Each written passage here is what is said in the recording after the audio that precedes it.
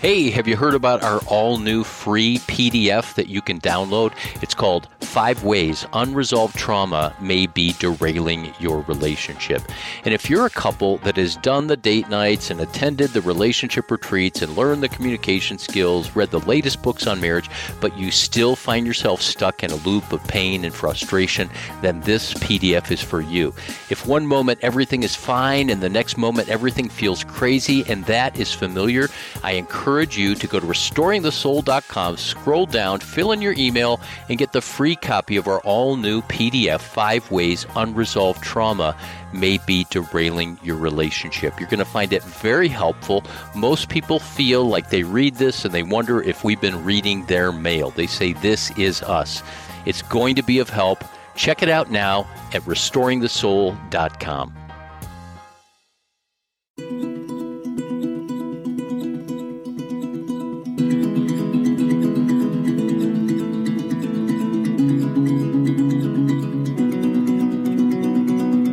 Hello and welcome to Restoring the Soul, a podcast dedicated to helping you close the gap from what you're meant to be and what keeps you from being all that. I'm your producer, Brian Beatty.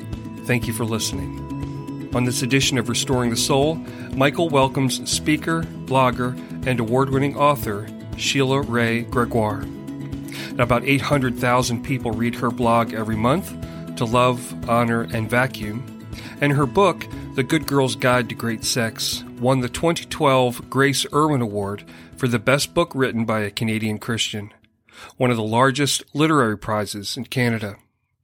Her latest book, The Great Sex Rescue, is due to hit shelves on March the 2nd, and you can pre-order through Amazon.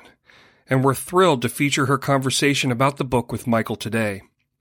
Now, at this point in my introduction, it might be a good time to have the little ones go play Mario Kart or head on outside to build a snowman. For the content in today's interview is definitely designed for mature audiences. We're going to pick up Michael's conversation with Sheila mid-sentence, where she's describing the motivation for her latest book, The Great Sex Rescue. I have put out so much content on how to make sex great, and what I found was that no matter what I said, everybody still had the same problems. It's like putting out the good content isn't enough because there's something rotten underneath. And in talking to people and listening to comments over the last few years, we just realized that many of those things that are rotten underneath come from some of the teachings that we hear in evangelical circles. And so last winter, together with my daughter, who's really good at psychometrics, and a statistician that we know very well, we surveyed 20,000 women. It's the largest survey ever been done of Christian women's marital and sexual satisfaction to try to get to the bottom of what is stopping us from experiencing sex the way God intended. And I think we got some really interesting findings of what really messes stuff up for couples. And I'm eager to unpack that, but let's back up just one step. Your husband's a pediatrician. And I thought this was a brilliant analogy. You said that he would never dare prescribe certain kind of treatment for asthma unless he knew what the problem was and the effect as to whether that treatment was helping. And you asked the question, what if our evangelical treatments for sex issues were actually making things worse? And that's actually what you discovered, right? Yeah, like in medicine, they do something called evidence-based therapy. You need to have some evidence before you do it. In the evangelical world, we do things a little bit backwards. What we say is, let's figure out what the Bible says about something, and then let's do it. And that's not necessarily the way Jesus saw it. Because when I hear Jesus speak, what he says over and over again is that a good tree can't bear bad fruit, and a bad tree can't bear good fruit. And he says that we're supposed to know things by their fruit.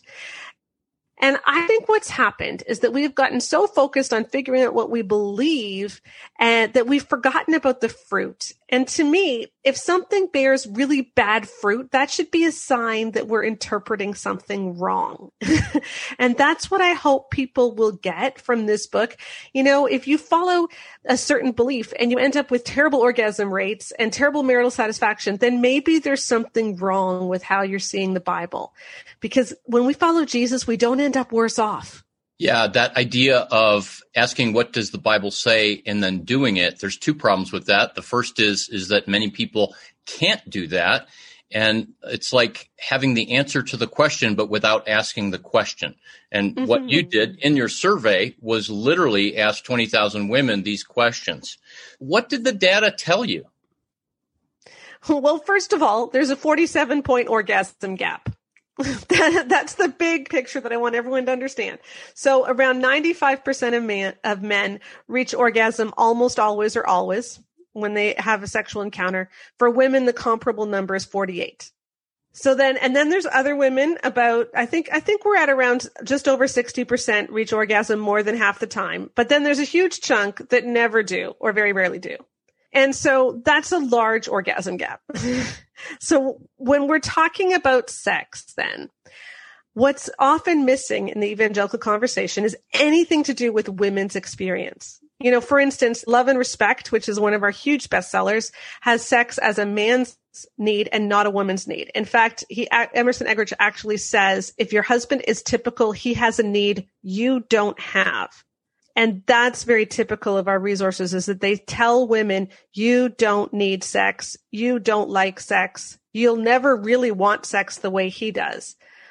And, you know, I kind of wonder, do these people know anything about self-fulfilling prophecies? Like what happens when you tell women you don't have a libido, you're not visually stimulated, you're not going to like sex, all you really want is conversation. And then you get married and she doesn't want sex. And you're like, well, why? Well, and this touches on another whole chapter in your book, the difference between what you describe as intercourse and sex, or the physical act of doing sex, and then the more holistic idea of what it is. Yeah, well, it's like if I were to say to you, which I won't, but if I were to ask you, did you have sex last night? You know, other than thinking that I'm really intrusive, you're picturing something in your head. And when people say that, did you have sex? You tend to picture a very specific act, which is, you know, he puts his penis into her vagina, like, you know, part A goes into slot B or whatever, and you move around until he climaxes. And the problem is that definition of sex, which I think is the most common one and the one that we most commonly think of, completely leaves out her experience. Because the vast majority of women do not reach orgasm through intercourse alone. You know, of the women who do reach orgasm in our survey, only about 30% reach orgasm only through intercourse. Everyone else needs a lot of foreplay, or, you know, they reach orgasm much easier through other means. And so when we reduce sex to only intercourse, we're really leaving her out. And what happens is, because we think that's what sex is, people get married. And in the Christian sexual ethic, especially if we're waiting for marriage for sex, you have a lot of virgins getting married and then they immediately go to intercourse. It feels lousy for her.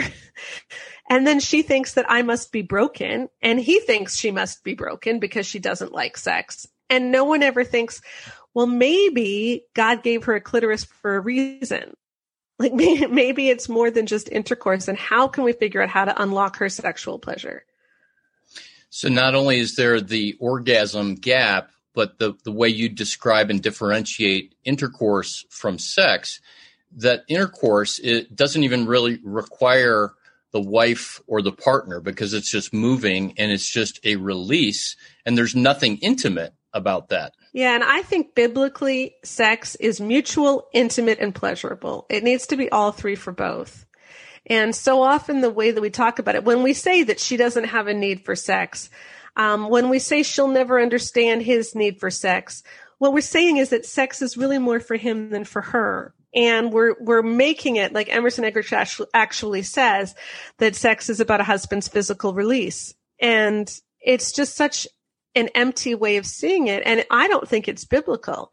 I mean, when you look at Genesis 4, it says, you know, Adam knew his wife Eve and they conceived a son. And it's easy to laugh and think that that's just a euphemistic word, but I don't think it is. I think that God used that word, which is the same word that's used in the Psalms.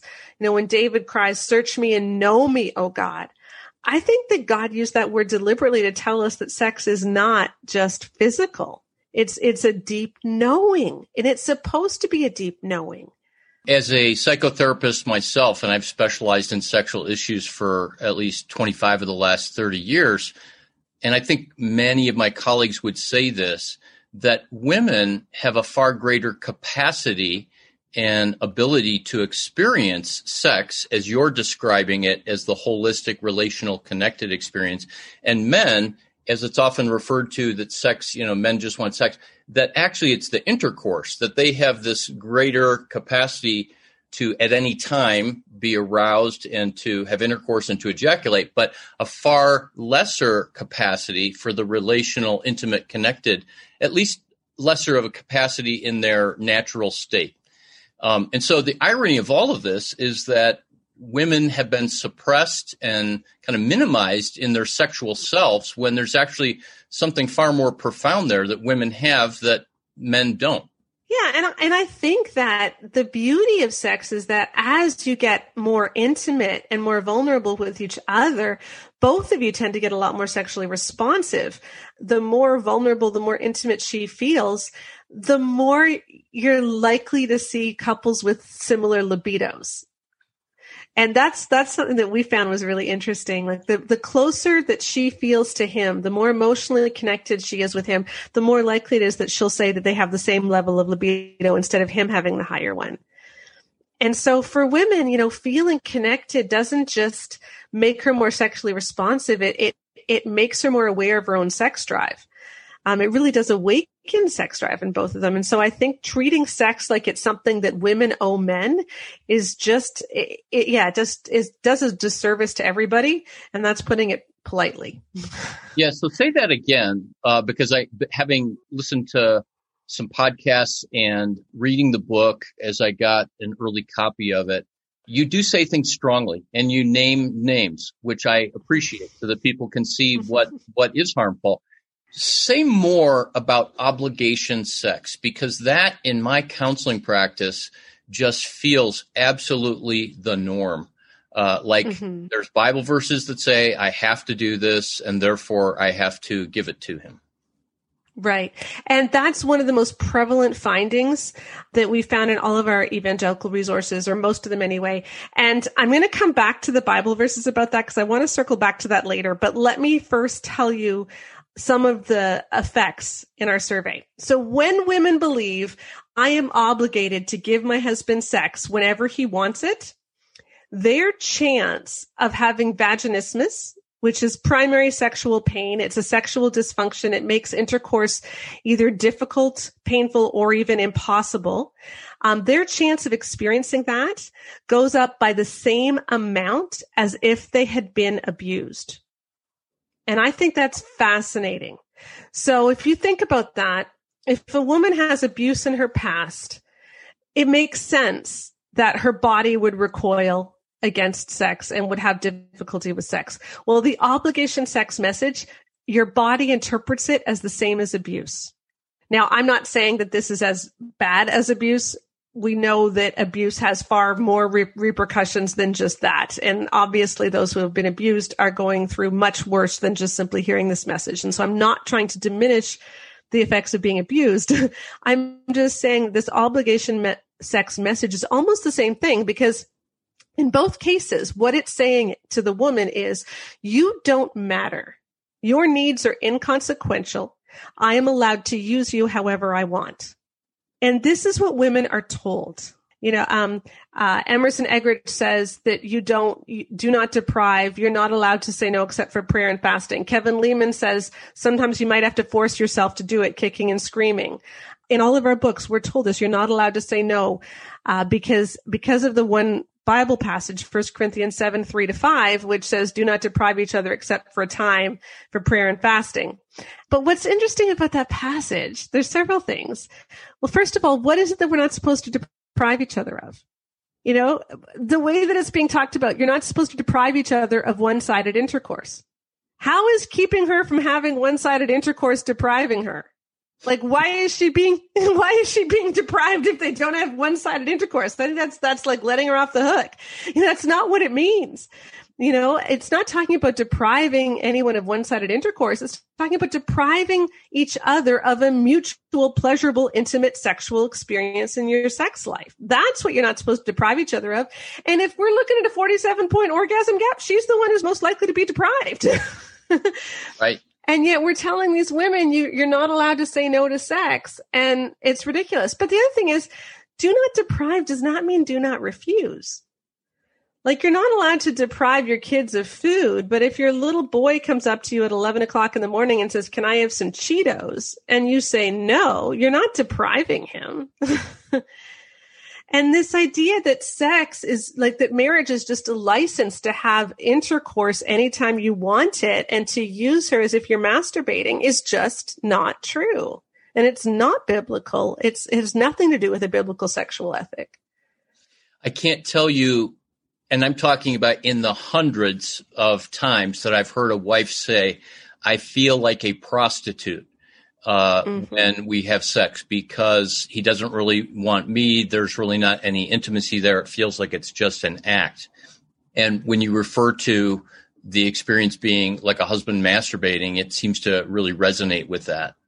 Yeah. And, Every Man's Battle actually calls women methadone for their husband's porn addictions. And I know that's something that you talk about and that is just so harmful it doesn't lead to sex addiction recovery because it doesn't deal with the underlying issues. But, that's another one of those messages that's really harmful that we uncovered is that if you just have sex, then he won't watch porn or be tempted to lust. That's not the point. But it treats women, again, like they're just simply receptacles or that there's something that stands in place of something else which is better that they really want, but they'll settle for you. Well, and no wonder there's so much sexual brokenness around the world, and the way that this plays out in so many different ways is because at the most intimate level, where it's supposed to be good and free and whole, and you have a whole list of P's in the alliteration that you can talk about, that if it's just one-on-one in the bedroom in the most intimate place, that's going to spill over in every other way. What would you say to a woman who you're sitting with or you're teaching at a conference and they come up to you afterwards and say, I am the one you're talking about. I have been giving obligation sex for, weeks into my new marriage or decades into my long-term marriage? First of all, talk to your husband about it. Because we did focus groups after our survey and we talked to a lot of women just to try to flesh out what they meant by certain answers in the survey. And over again, we heard story after story from women who had this obligation sex experience. They felt that that's what they had to do. They also felt like they had to be the methadone. I mean, all these negative messages. But then when they talked to their husbands were horrified. Like, a lot of men do not believe this stuff. And a lot of men don't realize this is what their wives are being taught. Because it's women who read the marriage books. It's women who read the sex books. Every Man's Battle, yes, that one was written for men. So men may have read that one. But on the whole, women read this stuff a lot more than men do. And women go to Bible studies where this stuff is studied. Where they'll do studies on this. And so many guys, when their wives talk to them about it, they just said, you know what? I don't ever want you to have sex with me if you're doing it because you think I need it. I need it to be a choice that you are freely making. And one guy, one particular story stuck with me.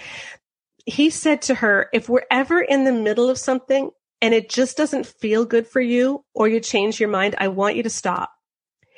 And that ability to stop in the middle of sex changed everything for her. And she had been someone who had been orgasmic before she'd had children. And then she'd had some postpartum trauma, like just all kinds, birth trauma, all kinds of things. And after 4 kids, it just wasn't working for her anymore. But she kept going through the motions every 72 hours because she felt like he needed release every 72 hours. And when they talked about it and he said that, she found that a lot of the pain went away. And a lot of women told us similar things. It was like being free from that message. I had gone to pelvic floor physiotherapists, which I strongly recommend, by the way. Just if you're having pain, please see a pelvic floor physiotherapist. But a lot of women had seen those physiotherapists, but what they really needed to was just to hear their husbands give them permission to not be treated that way. So that's a big thing, is that a lot of us might be projecting this on our husbands when our husbands would be horrified to think this is what we're thinking. Now, if your husband truly is thinking it though, then I think what I would say, and this is what I recommend in the book, is saying to him something like, "Hun, I want to make love to you. I want to have an awesome sex life with you where we experience passion, where we both experience pleasure, where it's a wonderful life-giving thing. But right now, sex isn't, because right now, sex is only focused on what you need, and I am not getting anything out of it. And I am no longer willing to have one-sided intercourse. So I will gladly make love with you when it becomes about both of us expressing our relationship and feeling close, but I'm no longer willing to be used." So what you're talking about is a woman having a voice and being empowered. And it sounds like so much of the harmful teaching, whether it's in the books or in that you talk about in your book, or the interpretation of Scripture, that it's taking power away from women and putting it all in the hands of men. That's right. And I just want to say too, as we've already alluded to, this is terribly demeaning to men as well. I mean, this doesn't just hurt women, it hurts men. Men have a real capacity for intimacy, and men's greatest need is also for intimacy. And I think what's happened is that we have channeled their need for intimacy into intercourse alone, and they haven't learned how to open up in other ways because we just haven't taught men or praised men for that or anything. And so a lot of guys are really intimately anorexic. They don't know what to do. They don't know how to form real intimate bonds or how to experience real intimacy during sex. And it's hurting all of us. And we just need to get back to what God meant for relationship. Sheila, I really appreciate both those words and your humility there, because I think it's relatively common, maybe not as much for Christians, but that when a woman is trying to advocate for women's needs, and in this case, mutuality in sex, it can often come across, or in fact be, kind of anti-man. So to be pro-woman is to be anti-man. And so I really appreciate you saying that it takes its toll on men as well. And I might have misspoken earlier, but you did a nice correction, and that's saying that men's greatest need is for intimacy, our deepest longing. And though there may be that the focus from these books that's saying that men need sex more than women, that the intimacy is still the deepest longing in the heart of a man or a woman. So thank you. Mm-hmm. Absolutely. And I really do think that what God wants for us all is to experience true, deep vulnerability. You know, it's vulnerability when we're real, and God became vulnerable with us. He took on the nature of a human form and lived among us. He became so vulnerable, even vulnerable to the cross, so that he could have intimacy with us. And vulnerability is the key to unlocking libido. It's the key to unlocking pleasure, and it's the key to intimacy. But you can't be vulnerable when we're wounded, when we're broken, when we're hurt. And so I hope that as the quest for wholeness is going to be something which is also going to result in real beauty and vulnerability and authenticity in the bedroom as well, because I think that's God's design. Philip Yancey once wrote, he said that we are perhaps never more like God than in the act of sex, and precisely because of the mutual vulnerability and the giving that leads to something bigger than the sum of its parts. So I like how you defined it there as vulnerability. Let's talk a little bit more about the data. You talked about the orgasm gap. We talked some about obligation sex. What are some of the other findings from the data? Well, for instance, if you believe the all men struggle with lust message, that it's every man's battle, women are far more likely. I think it's like 67% more likely, although I could be wrong on that. There's so many numbers, but to have sex only because they feel like they need to or that their husband needs it. So they're less likely to have sex because they want to, or because they're excited about sex. They're also far less likely to be aroused when they do have sex. And that's actually something that's quite interesting. We measured that across a variety of different findings. And we ended up putting a whole chapter in our book that we weren't planning on writing. It was the one finding that we weren't expecting to come up so much. But this idea of arousal is something that is really missing for many women. I call it the missing piece. We often think orgasm is the problem, but what we really found is that arousal is the problem, because so many women are not getting aroused at all. And if you can't get aroused, you're never going to reach orgasm. And that arousal piece is missing largely because either we've believed obligation sex messages, or because we've never figured out how to help women listen to their bodies. And to get a little bit more into just the sex side of it and less into the mind side of it, I grew up watching Happy Days. I'm that age. You probably are too. Did you watch Happy Days? Yeah. Okay. Arthur And Richie Cunningham. Absolutely. And Richie Cunningham, the goal that they all had, Arthur or Richie, Potsy, and whoever the other, Ralph, whatever the guy was, was to take the girls up to Blueberry Hill, the makeout spot. And every time they did, Richie Cunningham would sing that song, I found my thrill on Blueberry Hill. And it was like a big part of the show, right? And I got thinking about that.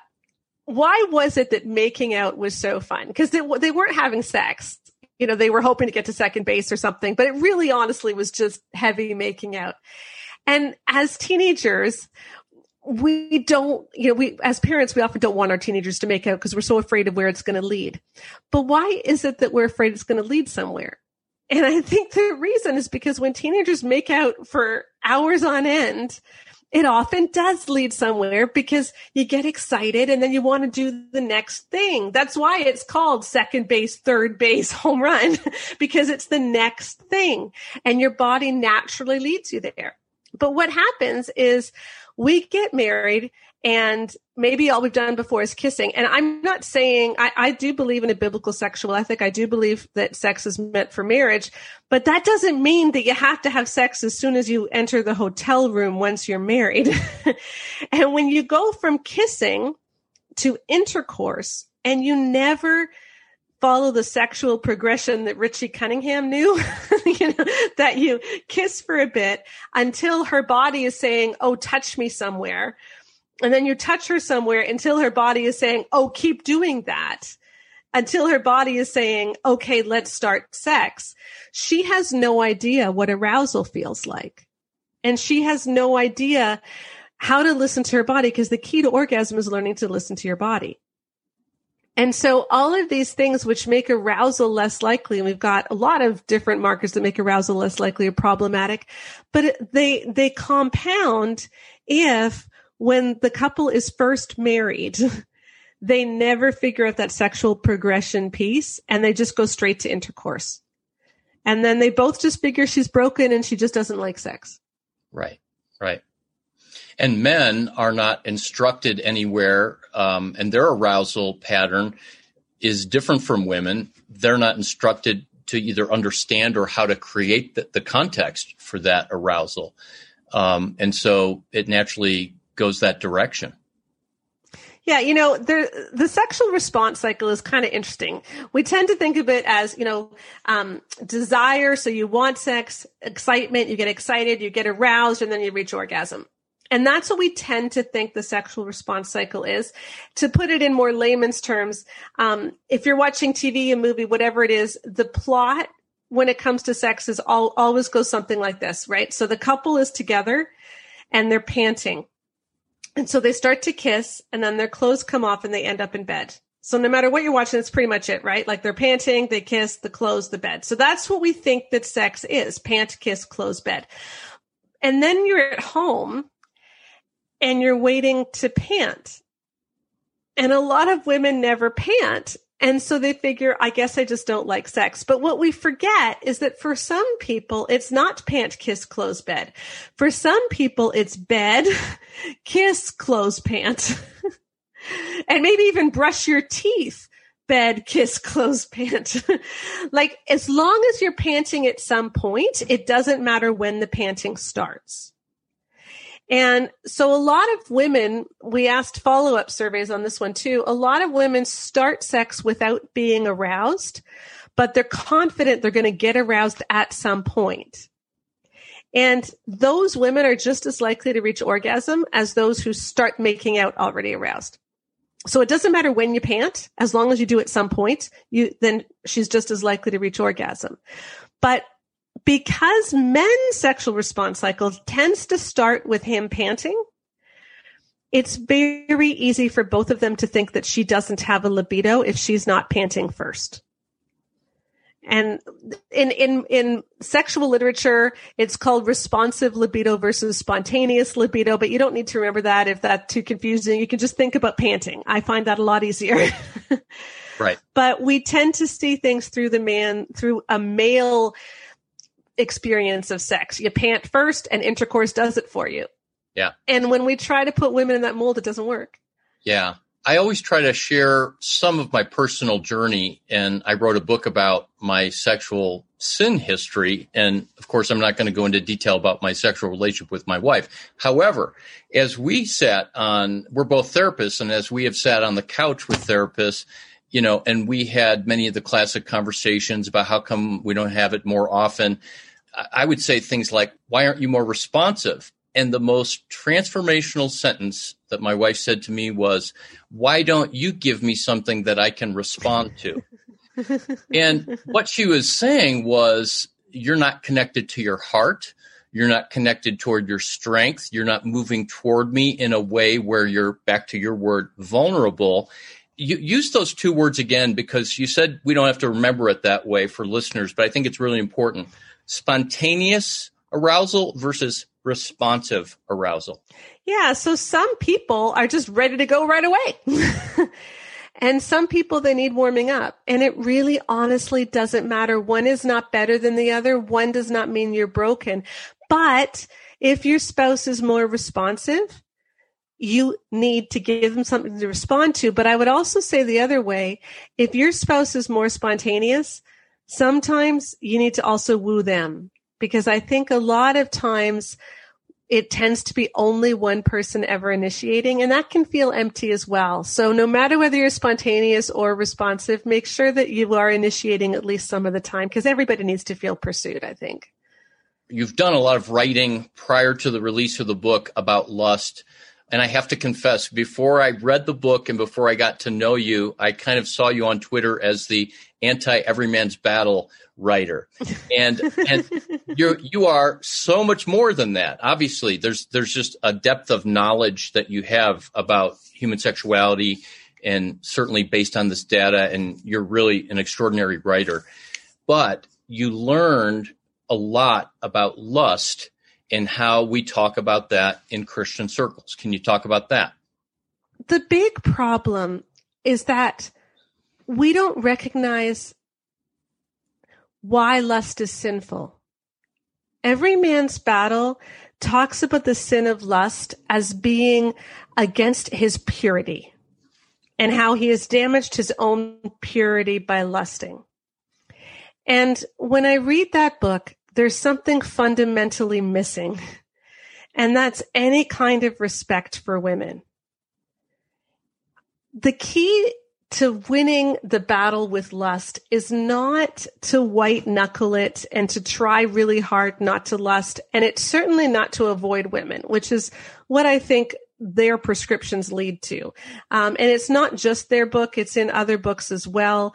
Through a Man's Eyes by Craig Gross and Shanti Feldon talk about a man at work who deliberately turns his chair away from a coworker so that he doesn't see her, and who tries to avoid different women. Jesus never tried to avoid women. What Jesus did was he saw women. And I love the story of Hagar in the Old Testament. Most of us will remember her primarily by who her boss was. Abraham and Sarah, she was a slave in their household. And when Sarah wasn't getting pregnant after they'd been given the promise, Sarah suggested that Abraham have a child through her maidservant Hagar, which he did. There's no evidence that Hagar would have consented. I don't know that she could have consented. She wouldn't have had a choice. And then when Sarah finally did have a child, they saw that Hagar's son Ishmael was a threat. And so they banished Hagar and her son into the desert. And Hagar has just an amazing encounter with God there. And she's given the privilege of being the first person to ever name God. And she calls God the God who sees me. He is a God who sees us. And Jesus sees us. The solution to lust is to see women. It isn't to avoid them. It's to see women as whole people made in the image of God. And when the lust message treats women like we're dangerous and we're temptresses and we are a potential stumbling block to his purity, it destroys the relationships that God wants among us, just as fellow co-workers in Christ, let alone the romantic dimensions of that. And I find that that is one of the primary things that's missing is any concern for women. They think they're concerned for women because they say, oh, we're trying to get him not to lust. I don't want him not to lust. I want him to respect and see me. And that's a whole other level. Yeah, it seems like one end of the continuum of lusting and making a woman an object to making the woman invisible. Mm-hmm. And either way, you're still objectifying her. If you're saying, I'm going to avoid her so I don't lust, then you're still seeing her in terms of her body parts. You're still seeing her primarily as an object, and that's just not Jesus. That is not of Jesus. So I can hear men that are listening saying, oh, that sounds really important, and it sounds really great, and sign me up for really seeing my wife or a woman. What does that mean? So I won't let men off the hook, but as a woman with that category in mind, what does it mean for you for a man to see you? For example, your husband, a colleague in ministry?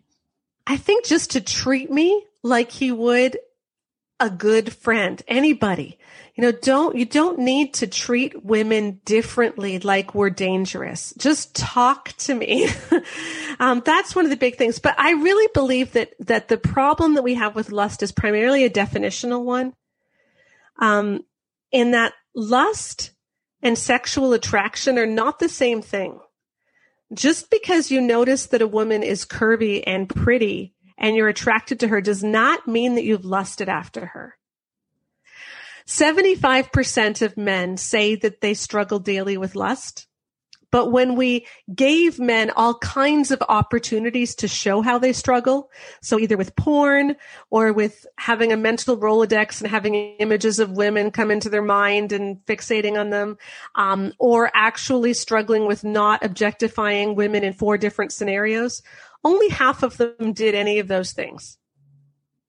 So 75% of men think they struggle with lust, but only half of the ones who think they do actually show any sign of it. And I believe what's happening is that we have so demonized men's sexuality that men feel such shame and guilt anytime they notice a woman has breasts. Even if they've never imagined doing anything with those breasts, they've never imagined doing anything with that woman, they just notice she has breasts and they immediately think they've sinned. Right. And that's not a sin. Right. Even if there's a strong, visceral, physical reaction, and then I think I said this to you in a tweet, then someone came along somewhere and said, well, lust is the second look. And I don't think that's necessarily true, because the second look can still come out of a place of curiosity and attraction and just responsiveness without necessarily coveting and saying, I have to make that mine, or she has to be mine. Exactly. Like if someone walks by you out of the corner of your eye and they stick out in some way, either they're really beautiful or even if they're really ugly or something, we have that primitive side of our brain which registers things which are out of the ordinary, and we're going to take that second look. And I look at beautiful women who go by.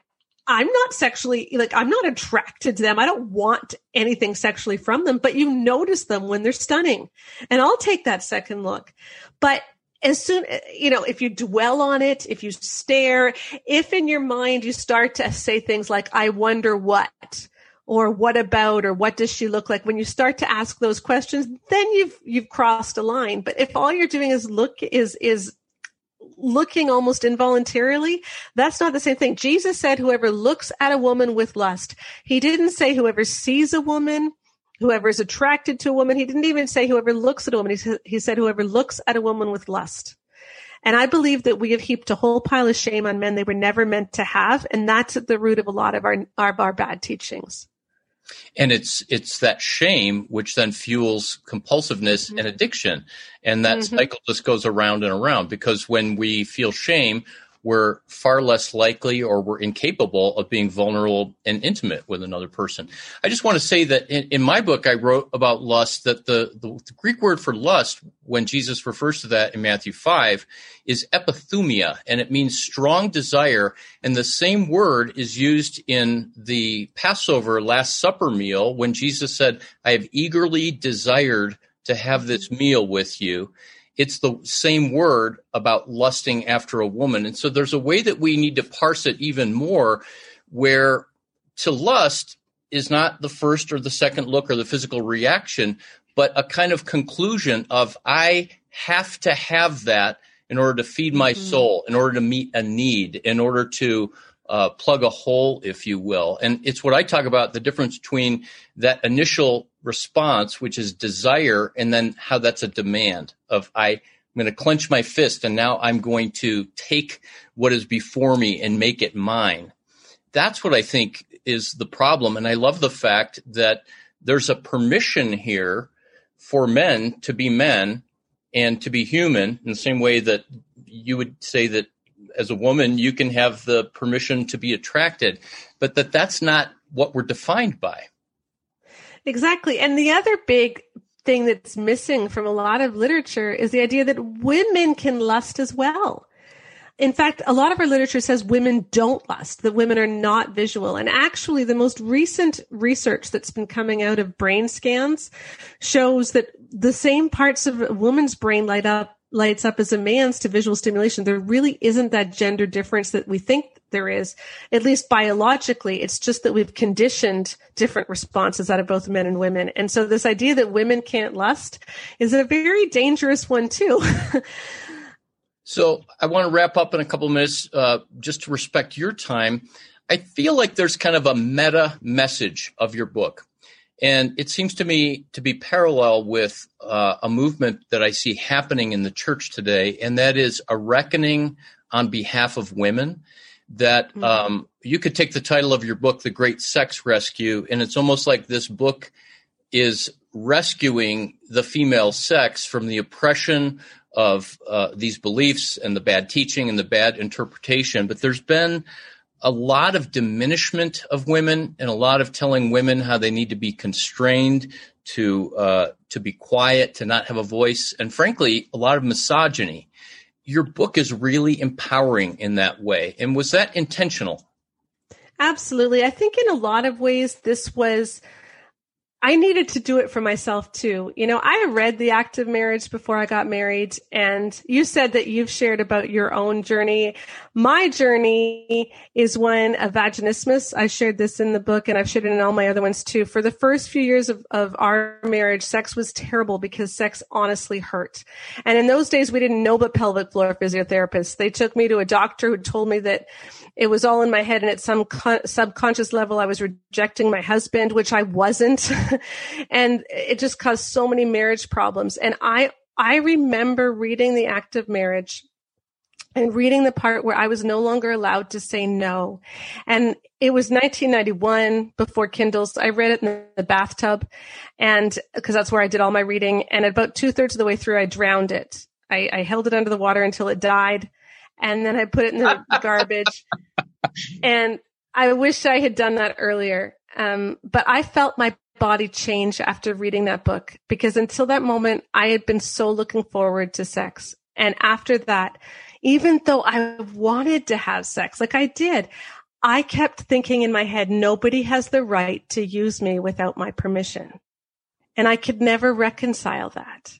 And I still, to this day, my husband still has to convince me, especially as I've been going through menopause and hot flashes and everything. He keeps saying, it's okay to stop if you get a hot flash, like we don't need to keep going. But I have a difficult time with that because I listen to all of this stuff. And, we had to do this, I think, my daughter and I and Joanna, who also wrote it, just as our own part of our own catharsis and part of our own journey. For them, it was more fighting back against the purity culture. And for me, it was more this obligation sex message. But it has been a really negative thing. But I'll tell you what's made me the most sad is that all of these books got as popular as they did. I'm not sad these books got written. There's always going to be bad stuff written. That's just natural. But the fact that pastors didn't speak out about women being called methadone, or, about telling women that you have to have sex even if he's straying or drinking, as Emerson Eggerichs did, that should never have been done. And the fact that more people aren't speaking out now, I'm so glad you are. And I have found licensed counselors are the best people. Licensed counselors will talk about this stuff, but pastors just aren't. And a lot of the big names that I know personally are not. And I find that difficult. Well, thank you, Sheila, for all that you're doing. Thank you for your labor on this newest book, especially for the data. I love how the data and your interpretations of Scripture and your experience in ministry, they just all align, and just very, very grateful. So thank you for this conversation as well. And we'll make all of your website and social media and blogs available to our listeners. Wonderful. Thank you. So thank you for listening to another episode of Restoring the Soul. We want you to know that Restoring the Soul is so much more than a podcast. What we're all about is helping couples and individuals get unstuck. You know how some people go to counseling or marriage therapy for months or even years and never really get anywhere? Our intensive programs help clients get unstuck in as little as 2 weeks. To learn more, visit restoringthesoul.com. That's restoringthesoul.com.